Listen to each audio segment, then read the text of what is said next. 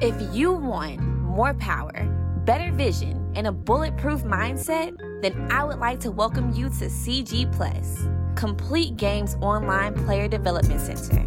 Now, baseball and softball players of all ages and skill levels can access a multimedia experience providing education and instruction on your personal mobile platform. Rob Cruz has put together an online video portal, a remote hitting program, as well as a series of online hitting courses boasting a curriculum that features pitch recognition strategies, power, video analysis, mental skills, and then some. For more info, log on to www.cg.plus. That's www.cg.plus to find out how you can complete your game today. Welcome to the Transcending Sport podcast with Rob Cruz, an audio experience bringing you interviews, conversations and more from some of the most intriguing personalities in the sports world. And now, your host, Rob Cruz. What's up, everybody? Welcome to Transcending Sport. I am your host, Rob Cruz. My guest is Jason Sherwin. He is the CEO of DeServo. Welcome to the show, Jason. Thanks a lot, Rob. Thanks for having me on. Great. Glad you're here. We've been getting to know each other over the past couple of days and past couple of weeks, I guess. And I'm becoming, and I've been making myself familiarizing myself with the with what you do, because it's kind of right in line with what I've been doing since probably the late '90s. But obviously, you're doing it in a very unique fashion, and I do want to get to that. But before we get to that, I wanted to talk to you about just you and who are you, where'd you come from, how, what your background is, and how you got into what you're into now. Okay. Yeah. No. Thanks for having me on, and it's been really pleasure to start working with you on helping players in softball and across baseball. So just on me, I'm originally from Chicago. Studied, was really interested in science growing up, but also played baseball. I'm the son of a crazy Cubs fan from the north side of Chicago, and it's my mother actually who's the crazy Cubs fan in the family, and to the extent that even newspapers would write articles about her. Like, we're talking that level of fandom here. And and when I say that baseball is in my blood, and I mean it because this is the same parents who would take me out and throw balls in the dirt in the park for me, so I learned how to block balls in the dirt as a catcher. So drive me around the games, baseball and softball, very much part of what was the day-to-day life. And then but as my interest in science picked up in high school, went on to study physics at the University of Chicago, but along the way, kind of in tandem with sports, there was always an interest in music. Played piano my whole life, and written music my whole life, and that fed into when I was in engineering school for aerospace engineering. I became interested in how the brain works and how people learn how to become experts at things, and how they develop an intuition for making the right decisions in certain environments. And so that led me to look at how musicians first do that on the brain level. And when I was, after my PhD and master's at Georgia Tech, I went to New York City to work at Columbia University in neuroscience, but the engineering side of neuroscience. How does the brain work? How can we measure it better? How can we develop computer analyses that help you understand what's going on in the brain better?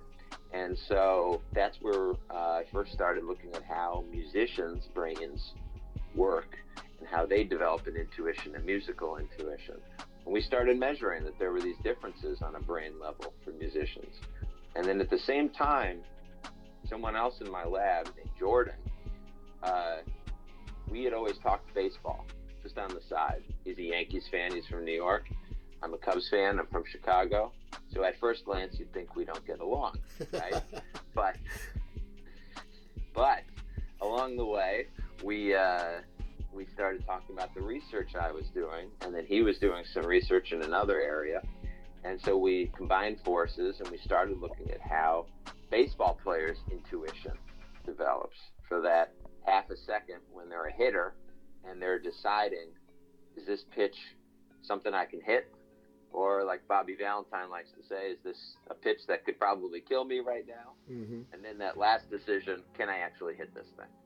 And so we started applying the tools we were developing in neuroscience and engineering to apply to look at how the brain does this. And so we started finding on the basic brain level that there were these fundamental differences in terms of how hitters develop that expertise, they develop that intuition. And so that's really the seed for what DeCervo became. And our first work was in baseball. With being in New York, you do get a lot of exposure to media. So that kind of put us into a limelight pretty quickly for major league teams. We started working with their minor league players very early in 2015. Mm-hmm. And really since then is what allowed us to hone UHIT as the baseball product, now the softball product too, and for us to validate it against the kinds of fine-grained measurements that they take at the professional level. In-zone swing rates, out-of-zone takes, contact rates, chase rates, things like that. And so we were able to then look at what we were measuring on a brain level, that intuition in baseball hitting, to what they were actually doing on the field. When there are many other variables involved, swing plane, bat speed, all these other kind of variables, but we kept seeing this fundamental driver of performance on the field was what they were doing on a brain level, what their intuition was, and that we could measure it with things in UHIT, like the UHIT accuracy, the UHIT reaction time, in-zone decision time, mm-hmm. and other variables like that. So that's when we started really tailoring it towards how do we not just measure these things, how do we make them better? How do we use UHIT as a tool now for a hitter in baseball and in softball to improve their performance, improve their intuition, and improve their expertise at hitting? So that's kind of my life story in a few minutes right there, and how we got here. That's great, and that's exactly why you're here, and because I want to talk to you about specifically that, because we're living in a world where metrics has been kind of force-fed to the industry in a way that it's hard to be ignored, because when you watch an MLB game, you see a little bit of a dust behind the ball as it goes over the fence, and how far was that ball hit, and what was the launch angle for that ball, and what was the swing plane, and what was the bat speed, and what was the exit velocity for that pitch. But the things that happened before that allowed that player to be able to do that at the level that he did it, and if we're talking about softball, at the level that she does it, you are usually visually and cognitive, and those players being able to do that at a specific speed rate or at a specific level of efficiency. And, mm-hmm. and up until now, we haven't really been able to measure it with any accuracy and in the context of the actual sport itself. But you seem to have been able to do that here, and I want to talk about that, because I think that's something that, because we don't see it, I like to call it invisible mechanics. Mm-hmm. Because it's the invisible thing that's going on, eyes, brain, perception, decision making, that we don't get to see, but now that we're able to measure it, we can't ignore it. That's exactly right. And the challenge is putting it in the forefront visually, because, like you say, these are the invisible mechanics, mm-hmm. right? Mm-hmm. It's so easy to see what a swing looks like. It's so easy to see what, how far a ball travels, right? Mm-hmm. And those are very readily apparent to any coach, to any player that, drives a ball like that. But these invisible mechanics really are what happen, like you said, before the ball flies over the fence, right? Mm-hmm. And so that's really, where we're innovating day by day to figure out how to present that information back to anyone who's using UHIT for softball, anyone who's using it for baseball, to improve those invisible mechanics and do it in a way that is helpful for them in their day-to-day training. So when you first started doing this, your first clients, your first trial studies, what was the process in improving it, and what did you learn, early on in developing this program to get to where it is now? That's a great question. There's probably not enough time in 10 podcasts to cover the things we learned. Right. What are some of the major things and some of the highlights though? Yeah, but I'll give you a couple of the major ones. I think the biggest thing we learned along the way, like I said, was when I gave that brief history of life leading to UHIT, we were doing neuroscience. We were doing brain measurements, and when we were doing that, that was my partner Jordan and I going to spring training facilities and and other places around the country, and applying a headset, a cap, measured brain activity directly from the player, and then we would give them a report and say, this is what the analysis is. And we learned very quickly that wasn't sufficient. What we learned was that the players needed something to help them work on that analysis, right? And they needed a way to do it that they could do on their own. We can help them with it, but they needed a way to do it on their own. And I think the real insight came from a fellow named Mike Chernoff. Mike Chernoff now is the general manager of the Cleveland Indians. When he said this to us, he was the assistant general manager, and he said in 2016 to us, they had done a few of the players getting the EEG, the brain measurement with UHIT, and they said, we need to do this with like 60 players, 70 players, not just 3, 4. And we want to validate that against the, what they do on field, in-zone swing rates, chase rates, things like that are measured. And so it was that moment really where we moved from doing a brain measurement, we come there, we do it, to we put it on an iPhone app. We put it on an Android app, and you just do it on your phone. We send the assessment directly to the phone. And it was really that lesson there that pointed out to us that, this information is valuable for analysis and honing a training process for a hitter if it's done with a direct brain measurement, but we can help really hundreds of thousands of hitters in this kind of way when it's sent directly to their phone, even millions of hitters when it's sent directly to their phone, because it's been fine-tuned to the point that's done with a brain measurement. We know what we're looking for in the brain measurement, and we know what we can send to the phone to do that assessment too. And that's really at the heart of the UHIT assessments and AI interventions, is that we can send that standardized assessment that we've done with hundreds of professional players at this point and thousands of other players at this point. And so we know what those baselines are, and then we know how to take that data from the assessment to make a customized intervention plan that will drive metrics that will make lower chase rates on the field, better contact on the field, better in-zone decision-making, better out-of-zone decision-making, all when you're up at the plate. And so that big lesson right there from Mike Chernoff from the Cleveland Indians, that was really the big one. It's not so much how to make the product, but it's how to deliver the product. It's how to make it fit into the way people do things today.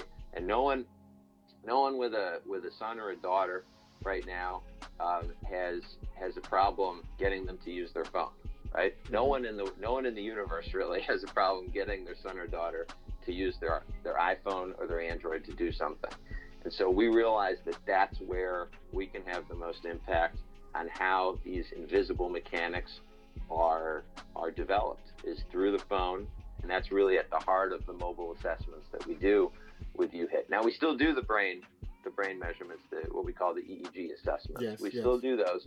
And there are several, facilities and professional teams that do incorporate that as the baseline measurement. And, and then that is very helpful for the intervention process that follows also, which is sent directly to the phone. But the mobile assessment is a way to help so many more people and really develop these invisible mechanics. So you said so much just now, and my mind is going a million miles a second. So I want to say this because I've been a student of vision, perception, and cognition since 1998, 1999, and very hard at doing it. Like I've been going hard, researching everything that I can get my hands on, reading as many books as I can get my hands on, reading so many research papers and medical journals and sports science journals and neuroscientific journals. And what I found, and when you try to take something like this and bring it to sports, you hit it right on the head. How do you make it fit into the culture, into the culture of the sport? Because the athletes that are going to do this are going to be the serious athletes. They're going to be the ones and they're going to be and because they're serious, they're going to be probably the most busy. So that's exactly right. So making it fit is the key. Teams being able to have the athletes do it on their phone, on their own time, not on the team's time, because you just don't have time to add another thing to a practice. We need more time in practice. So what I wanted to ask you to do, if you could, is just walk us through what that process looks like for the average elite in their mindset. You know, the kids that have that elite mindset, a 14 or 15-year-old boy or girl, what does that look like for them in terms of getting involved or in terms of just taking the assessment? Yeah, it's very simple. It really starts with their coach driving the process, and what they do is they sign them up. We just start with an email address is really where it all begins, and we'll just send that 14, 15-year-old boy or girl. We send them an email with a link to download the UHIT app, baseball or softball, depending on the sport they're playing. They download the app. They get another email that says, this is your username, this is your password, just like you log into email, your username, your password. And then they log in, and because their coach has already signed them up with us, they will have an assessment waiting for them in their phone. It's as simple as that. Download the app, log in with the information we give you, and the assessment is waiting there for you. And then there are two elements that we measure on the assessment. There's the strike recognition or zone recognition, and then there's the pitch recognition, which is being able to identify different types of pitches, slightly different skill. And we do those two measurements in 2 blocks each, so it makes 4 kind of sessions or innings that you go through. And that takes about 20 minutes to do, 25 minutes tops. So we recommend they're in kind of a quiet moment to do it. Don't have the TV on or something like that, just so we can get as good of a measurement to understand how good that 14 or 15-year-old player is doing zone recognition in certain parts of the zone. How well he or she is recognizing drop balls from rise balls or curve balls from sliders. And then that data comes to us. We pass it through our artificial intelligence or our AI, which then makes an AI intervention plan. And then that AI intervention plan is a set of 9 innings. We do it in 9-inning blocks for pitch recognition and for zone strike recognition. And it takes them stepwise from their weaknesses and builds on the strengths that they've got, but identifies one by one those weaknesses and gives them just another level of challenge to go through. So the analogy I always use for this is my favorite Game Boy game, which was Tetris, the original game that came with Game Boy. So I think I might be dating myself here, but I think everybody knows how Tetris functions, that you've got level 1, the blocks are falling very slowly, very easy to match them up and make a complete line. Once you get to 10 lines, now it goes up to level 2, the blocks are falling a little faster. And now once you get to 20 lines, it's level 3, the blocks fall even faster. And so it becomes that much more challenging to decide in the amount of time that you have available what you have to do. And it's a similar thing that we do with the interventions, with the AI interventions in UHIT. Every inning, we start at what your level 1 is. Maybe it's 48% accuracy. Maybe it's 62% accuracy. Maybe it's the pitches have to be at 44 miles an hour rather than 48 in softball. And then what we do is we stepwise increase. Okay, now we're going from 48% accuracy to 50% accuracy, 50% to 52%. Maybe it's only on the inner part of the zone that the accuracy has to be worked on. So we just focus on that part of the zone. Mm-hmm. All those decisions that have to be made about where your analysis has to be, where your intervention has to be fine-tuned, is done by our AI. Mm-hmm. And that's a way that we help players target their individual weaknesses that we identify in that assessment. And then once they complete those 9 innings of an intervention, they can get another set of 9 innings that now build on the weaknesses that they've already identified and worked on, and then make them even better, make them even stronger. So it's this continuous process of assess, train with an intervention, and reassess that the AI intervention does. And that's really where we're delivering the most impact right now. That's great. So let's go back for a second. Let's go back to the two main areas where we're actually testing for, which is 1, strike recognition, mm-hmm. and 2, pitch recognition. So let's start with strike recognition and what happens in that process cognitively, and again, in that short amount of time, that less than a half a second amount of time, mm-hmm. What's happening cognitively? I think you mentioned earlier, is it going to hit me? Is it a pitch that I can hit? You know, you have to have those kind of self-preservation things going on in your brain first. Mm-hmm. When you got something that fast coming at you, and then after that, it's like, okay, is this something that I can actually hit? And then here's the deal, like, and then everything else matters. So, can you walk us through that? Yeah, absolutely. And I'll also illustrate it with a great story we came across from one of our minor league, now major league players, mm-hmm. in the St. Louis Cardinals, working on his zone recognition. So really what goes on in strike recognition or zone recognition is that you are identifying from the release of the pitcher's hand or from a kind of a tracking point the initial movement of the ball. And then on a cognitive level, you are predicting the rest of the way the ball is going to go. Because, once the pitcher releases the ball, there's nothing they can do to it now, right? They put whatever spin they put on it, they've released it at whatever velocity they've released it at. They can't do anything else to the ball. But now it's your job as the hitter to predict the rest of the way it's going to go, to anticipate. That's a great word. Right? That is a great word. That language, that's the language that I've been using. That's it. Gosh. No, and that's it.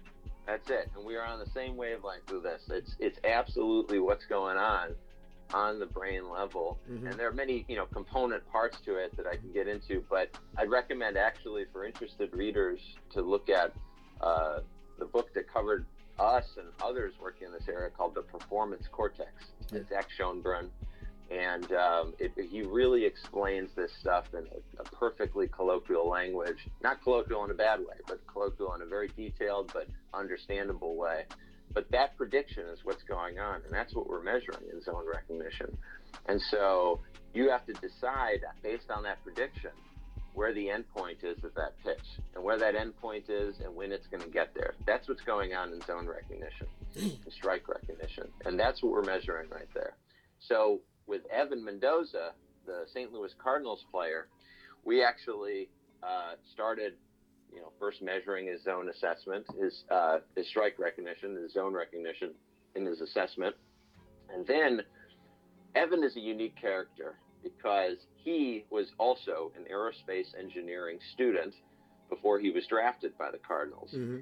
And he's one of these players who knew how to work on the skills he needed to work on. And he knew that he had problems on the inner part of the plate. And so he started using the zone enhancement feature in UHIT to just work on pitches on the inner part of the plate. So he would see what the scouting report was on the pitcher each day. He'd sit in his clubhouse locker room at his stall there, and just work on those pitches. Let's say its fastball is 93, slider is 88. That just hitting that inner part of the zone, because he noticed what he was doing in the games was he was ducking out of the box on pitches inner part of the plate. So what he started doing was being able to predict better for pitches on that inner part of the zone. And he noticed that he was now able to stay in there longer And if it's a ball off the plate inner, he could stay in because he knew exactly his prediction of where it was going to go was that much better. He didn't have to get his whole body out of the way, right? And then he was also better to tell where a pitch was coming, inner part of the plate, if it's going to be over the plate, and then decide to turn on it that much quicker. Because again, his prediction, strike recognition, zone recognition prediction of where it's going to end up was that much better. He didn't have that much error associated with his predictions there. And that was really a function, he said, over 2 to 3 weeks of using U-Hit zone enhancement over that inner part of the plate for the daily scouting report of that pitcher. So that's really what's going on for zone and strike recognition. It's predicting. It's predicting. So in the app, the athlete has the opportunity to get pitches coming at them on their phone in a screen and then make a decision based on whether that was a ball or strike. That's exactly right. And then you in turn give them a score based on the percentage that they got correct? That's right. Okay. Right now, yeah. And that's what U-Hit does is it will measure your accuracy. Now, the accuracy is it's not exactly, I did 6 out of 10 right. What it'll do is it'll weight things based on how many of those were actually in the zone and how many of them were out of the zone, right? So what we do is we give you a score, really, that tells you how well you're recognizing balls and strikes. Now, can I ask you this? Does it tell you how early they recognized it or how late they recognized it or just the fact that they recognized it? It tells you how early or late they did based on how quickly they've if it's a swing. So like if it's the way we do strike is you tap the screen, just like you got to swing the bat. The way you say ball is you don't do anything, just like at the plate. You don't swing the bat, you let the ball go by. And so that similarity to how your brain really does it when you're up at the plate is captured in this way on the app. And so when you decide to go for it in the zone, that's the equivalent of this is how quickly I recognized it and connected it to a movement. And that's what's measured with the mobile assessment. And I think recognizing something, connecting it to a decision, and then connecting it to a movement is the time that we're talking about when we say time to collision. We say time to collision based on the bat movement, but we don't say time to decision, and we don't normally talk about time to generating a response. That's something that's not in the normal vernacular of a hitting coach or a skills coach. But when we're talking about neuro coaching, through neurotechnology, now we're addressing something that we've never really been able to address. We've been able to identify it in sport to say that kid has something special. I don't know what it is. I don't know how to verbally say it, but wow, they're just fast. And it's something about making fast decisions that also translates into the confidence of an athlete too. Absolutely. Yeah. So now going to the second part, we're talking about pitch recognition now and recognizing the pitch. How does that work? Are they using like seam rotation, or am I able to see spin? Am I able to see the seams? How does that work? Right. Yeah. So in both strike recognition and pitch recognition, we do have the actual rotation of the ball and the kind of seam movement that you would have for different types of pitches. The blur of a four-seam fastball, for instance, kind of the dot of the slider. So, but in pitch recognition, what they're doing there is it's a slightly different version of prediction. It's more of a measurement of impulse control in terms of what's going on is that the pitcher gives you a clue of what pitch they could throw. In softball, a drop ball, a rise ball, or a curveball. Okay, we're going with those three pitches, and then what pitch is thrown is either a drop ball, a rise ball, or a curveball. Right. So what's going on is that when that cue comes that says drop ball is coming, what you're doing brain-wise is saying, all right, I'm looking for the path. I'm looking for the path of a drop ball.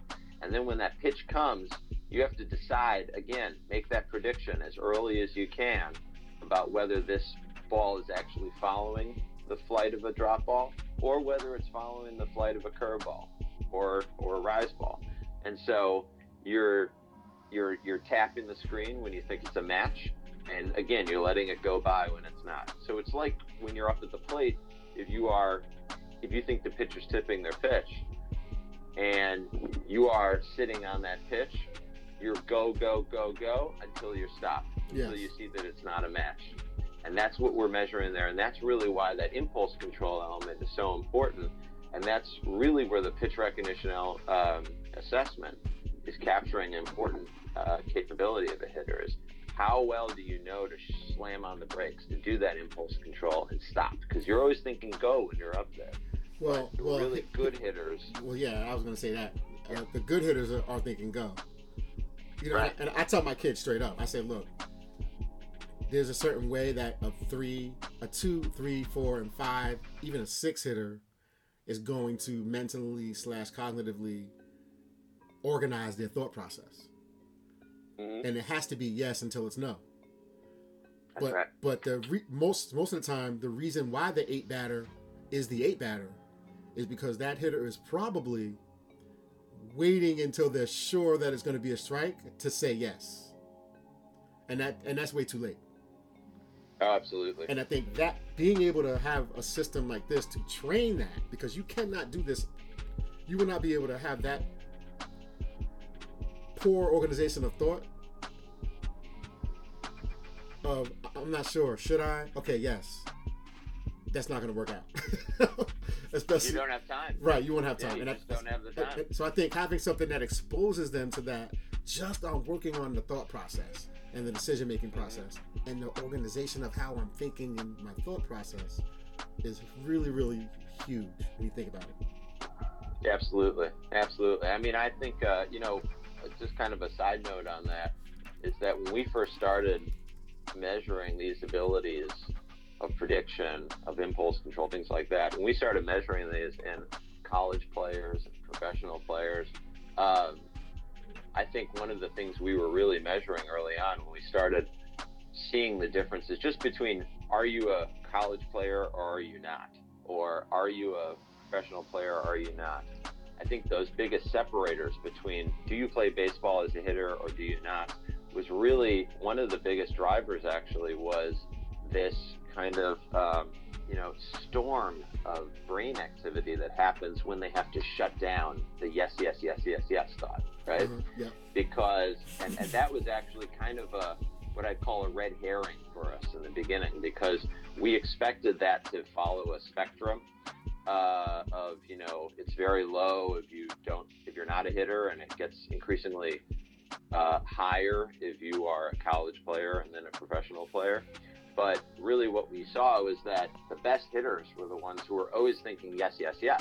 And then when they say no, though, there's this storm of electrical activity in their brain to do that impulse control, because they have to shut down the yes, right?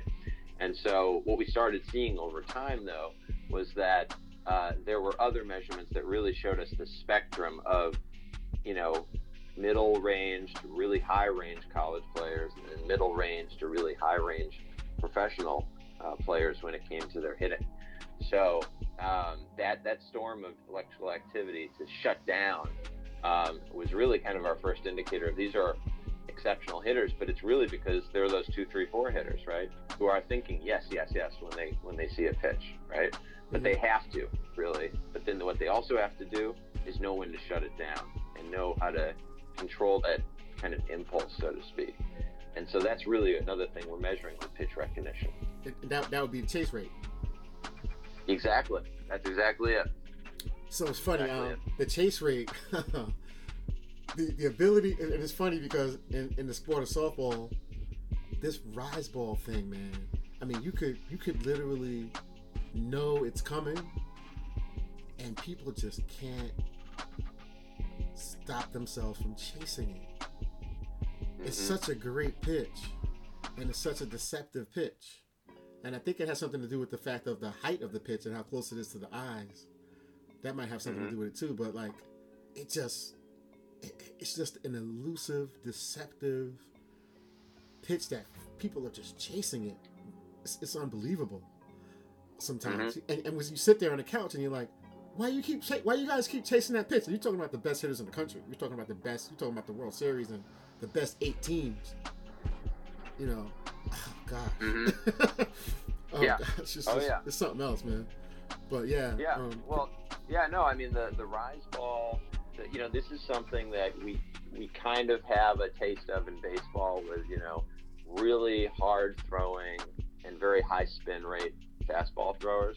But for the most part, you know, they talk about the rising fastball, but it's not to the same level of, I don't want to use the word, you know, epidemic proportions today, but like to the same kind of, you know, widespread prevalence really that you have in softball, because just the, you know, the nature of the underhanded release allows you to mimic that, to really accelerate that spin rate.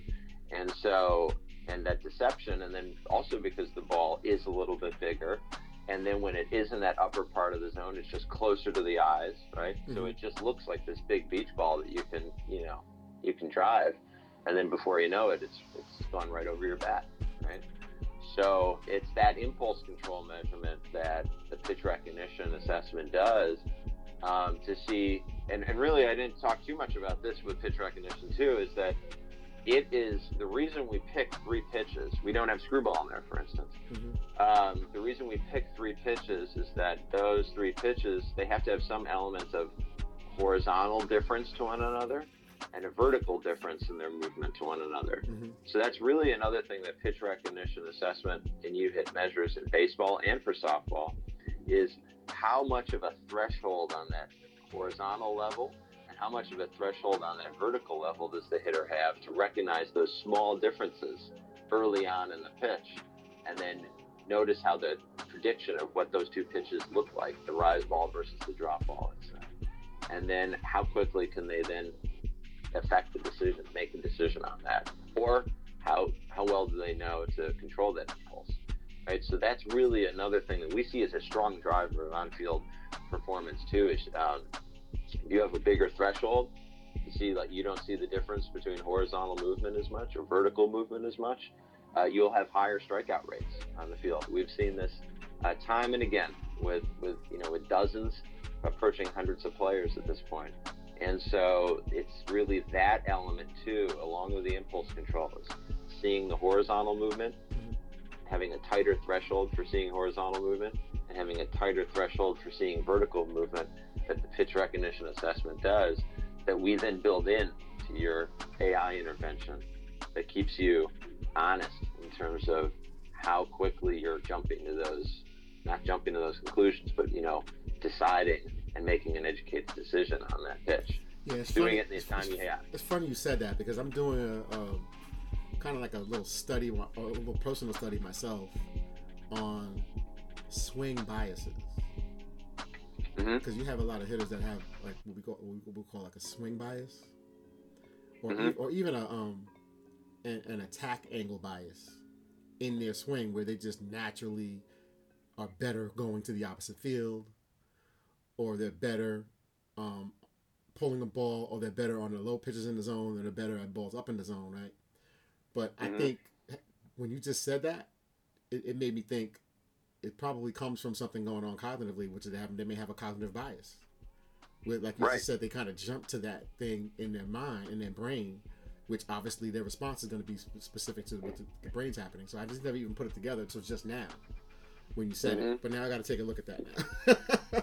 Yeah. No, I mean, and actually, I think, you know, expanding on that, you know, we've looked at a player already together on the Glory Pitch team, right? In Virginia, and you know, we looked at her motion maps or blast, you know, kind of maps for where she was reacting to pitches, and then we mapped that over to where her map was for strike recognition, for zone recognition assessment with U-Hit, and we saw this overlap there. So, and it was for her at a certain part of the inner part of the zone. So I think you're absolutely, you know, hit the nail on the head there. This is a cognitive kind of bias right?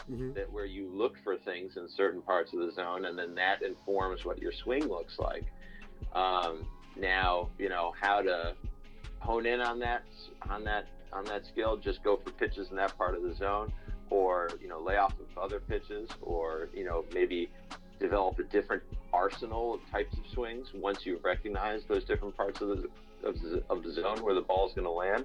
These are all things really where coaches can be hands-on in the ways that they've already been with hitters in terms of swing mechanics and things like that. I mean, one of the things we've seen, it's been the strongest correlation actually that we've seen with U-hit assessment metrics, the accuracy in particular in U-hit, is that players that get better accuracy on the U-hit assessment in general, they get more pitches in the zone from pitchers. Now that seems kind of strange at first glance. You think, well, that's what the pitchers are doing. That's not what the hitters are doing.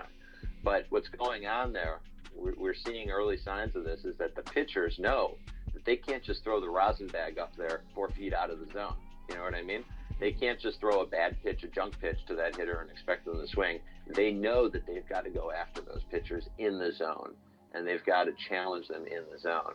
And so that's really one of the things that we've seen the strongest here. Yeah, I got you. You can probably get away with that when you get down to the bottom of the order.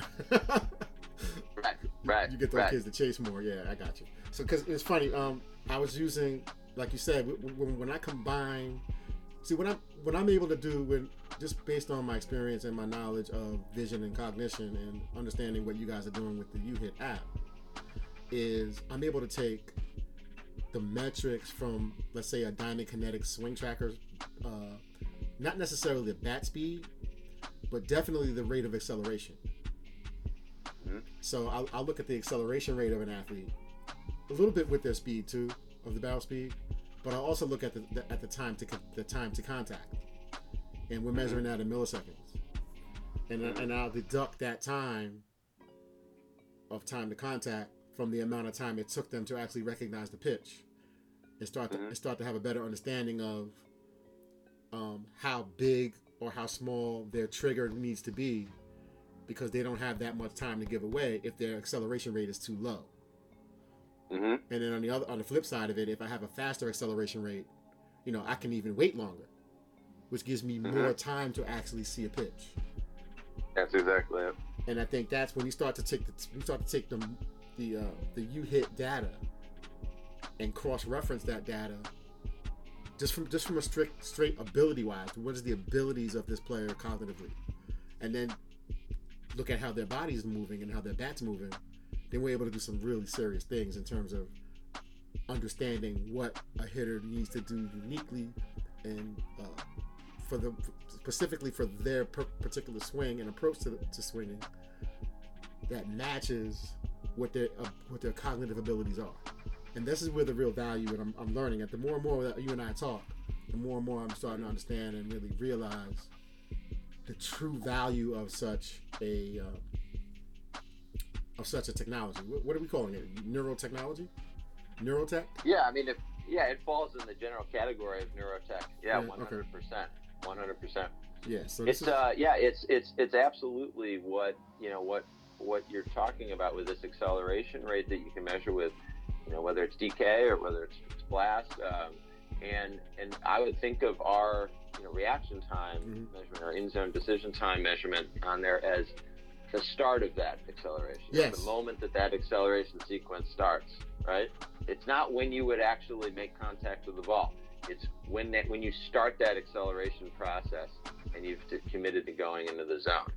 And so that's the thing that you need then to have as early as possible, but still not too early to be able to have a faulty prediction. Well, and that's really something that we're focusing on with our intervention. What's crazy is that there's two parts of it. There's a timing element of it, right? There's a timing element of it in terms of how I accelerate as a hitter, but there's also and then there's the decision, okay, where is this pitch going to be? Is it going to be low and in? Is it going to be low and out? Is it going to be middle? Is it going to be middle high? And that's the other part. So it's almost like it's a two-part system in the swing, the timing, and then my hands and barrel. And I always tell my hitters, and my hitters can can say that they'll relate to this because they're listening to this. We always talk about the final four, which is eyes, brains, hands, bat. That's the final four of the whole sequence. Eyes, brain, hands, bat. That are making those last fraction of a second adjustments when the body has already done it. The body's already had to do what it had to do. Now it's eyes, brain. Now it's eyes, brain, hands, bat. And I think that is going to be, this is it, man. I'm really excited about what I'm going to be doing with YouHit personally, because when I look at what I'm able to do and get from it, there's so many ways that I can make my hitters better, and I'm looking forward to the journey and learning more and just getting a deeper insight into how the entire hitting process works. Not just the swing part. I mean, that's nice, and I think we've scratched the surface. We've gone beyond the surface lately with that, but just understanding what's going on under the hood of the car. When you lift up the hood of the car and you're like, okay, here's what's going on inside of here. Now we're starting to see what's really going on. And that's these are the invisible mechanics. The invisible mechanics. I love that line. Absolutely it. The invisible mechanics is. I wrote a book called Swag 101. My second book was a book called Swag 101, and my subtitle was 400 Hitters and Invisible Mechanics.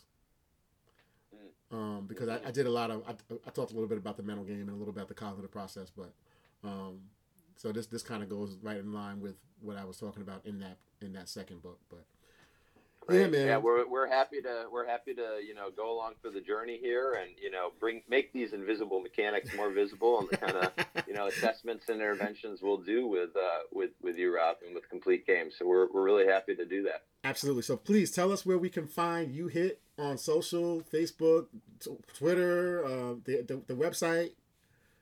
Yeah, absolutely. Well, to start with, I believe our assessments and intervention, we have a starter intervention, we have a complete intervention. Those are two, I think both available now on Complete Games website. Yep.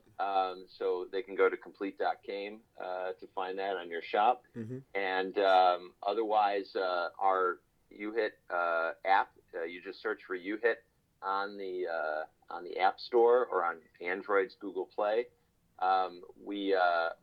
We didn't talk much about it today. We focused on the phone, but we also do have more of a simulated at bat that can connect to your TV, which is with the virtual game remote.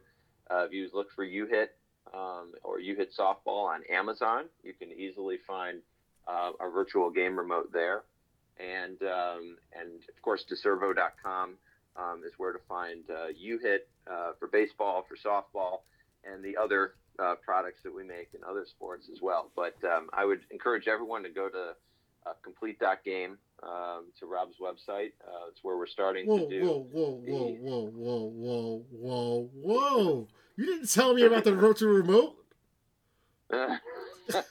Well, time out, man. Hold on. Whoa. Podcast is not over. We are not done. Wait a minute. Okay, so I'm on Amazon right now, and I just pulled it up. YouHit Baseball Virtual Game Remote, Command the Zone. Are you freaking kidding me right now?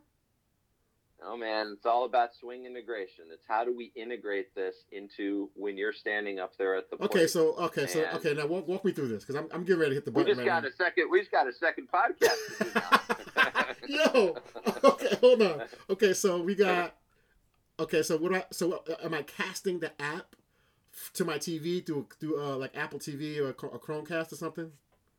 No, and actually that's a really important point, is that the time delay that you have when you do a Chromecast or something like that is actually really damaging for your timing as in making that prediction and then executing it. So that's why we made the game remote to reduce that time delay. Because if you got a time delay of 40 milliseconds, right, from when you tap your screen to when it shows up there on the TV, that's huge detriment to your training. So that's really what the virtual game remote allows anyone to do in their living room, allows you to do in your game room, allows you to do in your bedroom, right? And now you can enhance your AI intervention that you're doing on your phone, right? But you're not just sitting two eyes in front like you would be against your phone. You got one eye closer than the other, just like you'd be up at the plate. And that's really where the virtual game remote is, this swing integration kind of enhancement to your AI intervention. So in the photo, I'm seeing the guy with a bat in his hand, but is the clicker in the bat? He's got his helmet on. He's in front of the screen. He's holding the remote in his hand, and he's in his batting stance. Yeah. And they're probably you've got a picture, I think, of Adam Engel on the White Sox doing it. He does it with a laptop screen. Yeah. He'll stand there with a laptop. He'll take that on the road. In Ryan Johansson's facility, Johansson Baseball in Elgin, Illinois, there's a player standing up there against a projector screen. I see that. Yeah. And then you've got on the softball side, Justin Stone's elite softball training. He's got one of his teams doing it on a flat screen TV. So there's a variety of ways that you can simulate that at bat on things. Once again, it's just like the phone. Everyone's got a phone that they can do their assessment, they can do their intervention work on. Now everyone's got a TV, they got a laptop, they've got, in some cases, a projector where they can work on their intervention training as well, but now integrating it with the start of their swing, right? When that acceleration sequence starts, right? And that's really where the game remote is so important for that. You guys are killing me. There's more, but we'll definitely save that for another podcast. This has been great, Jason. I really, really am grateful that you were able to come on and share with my audience. I love my audience. I have a really unique, committed, dedicated audience who are really into this stuff. So I know they're going to be appreciative of it. I know they're going to be looking to learn more. And of course, I'm going to be integrating this into the Complete Game baseball and softball performance labs.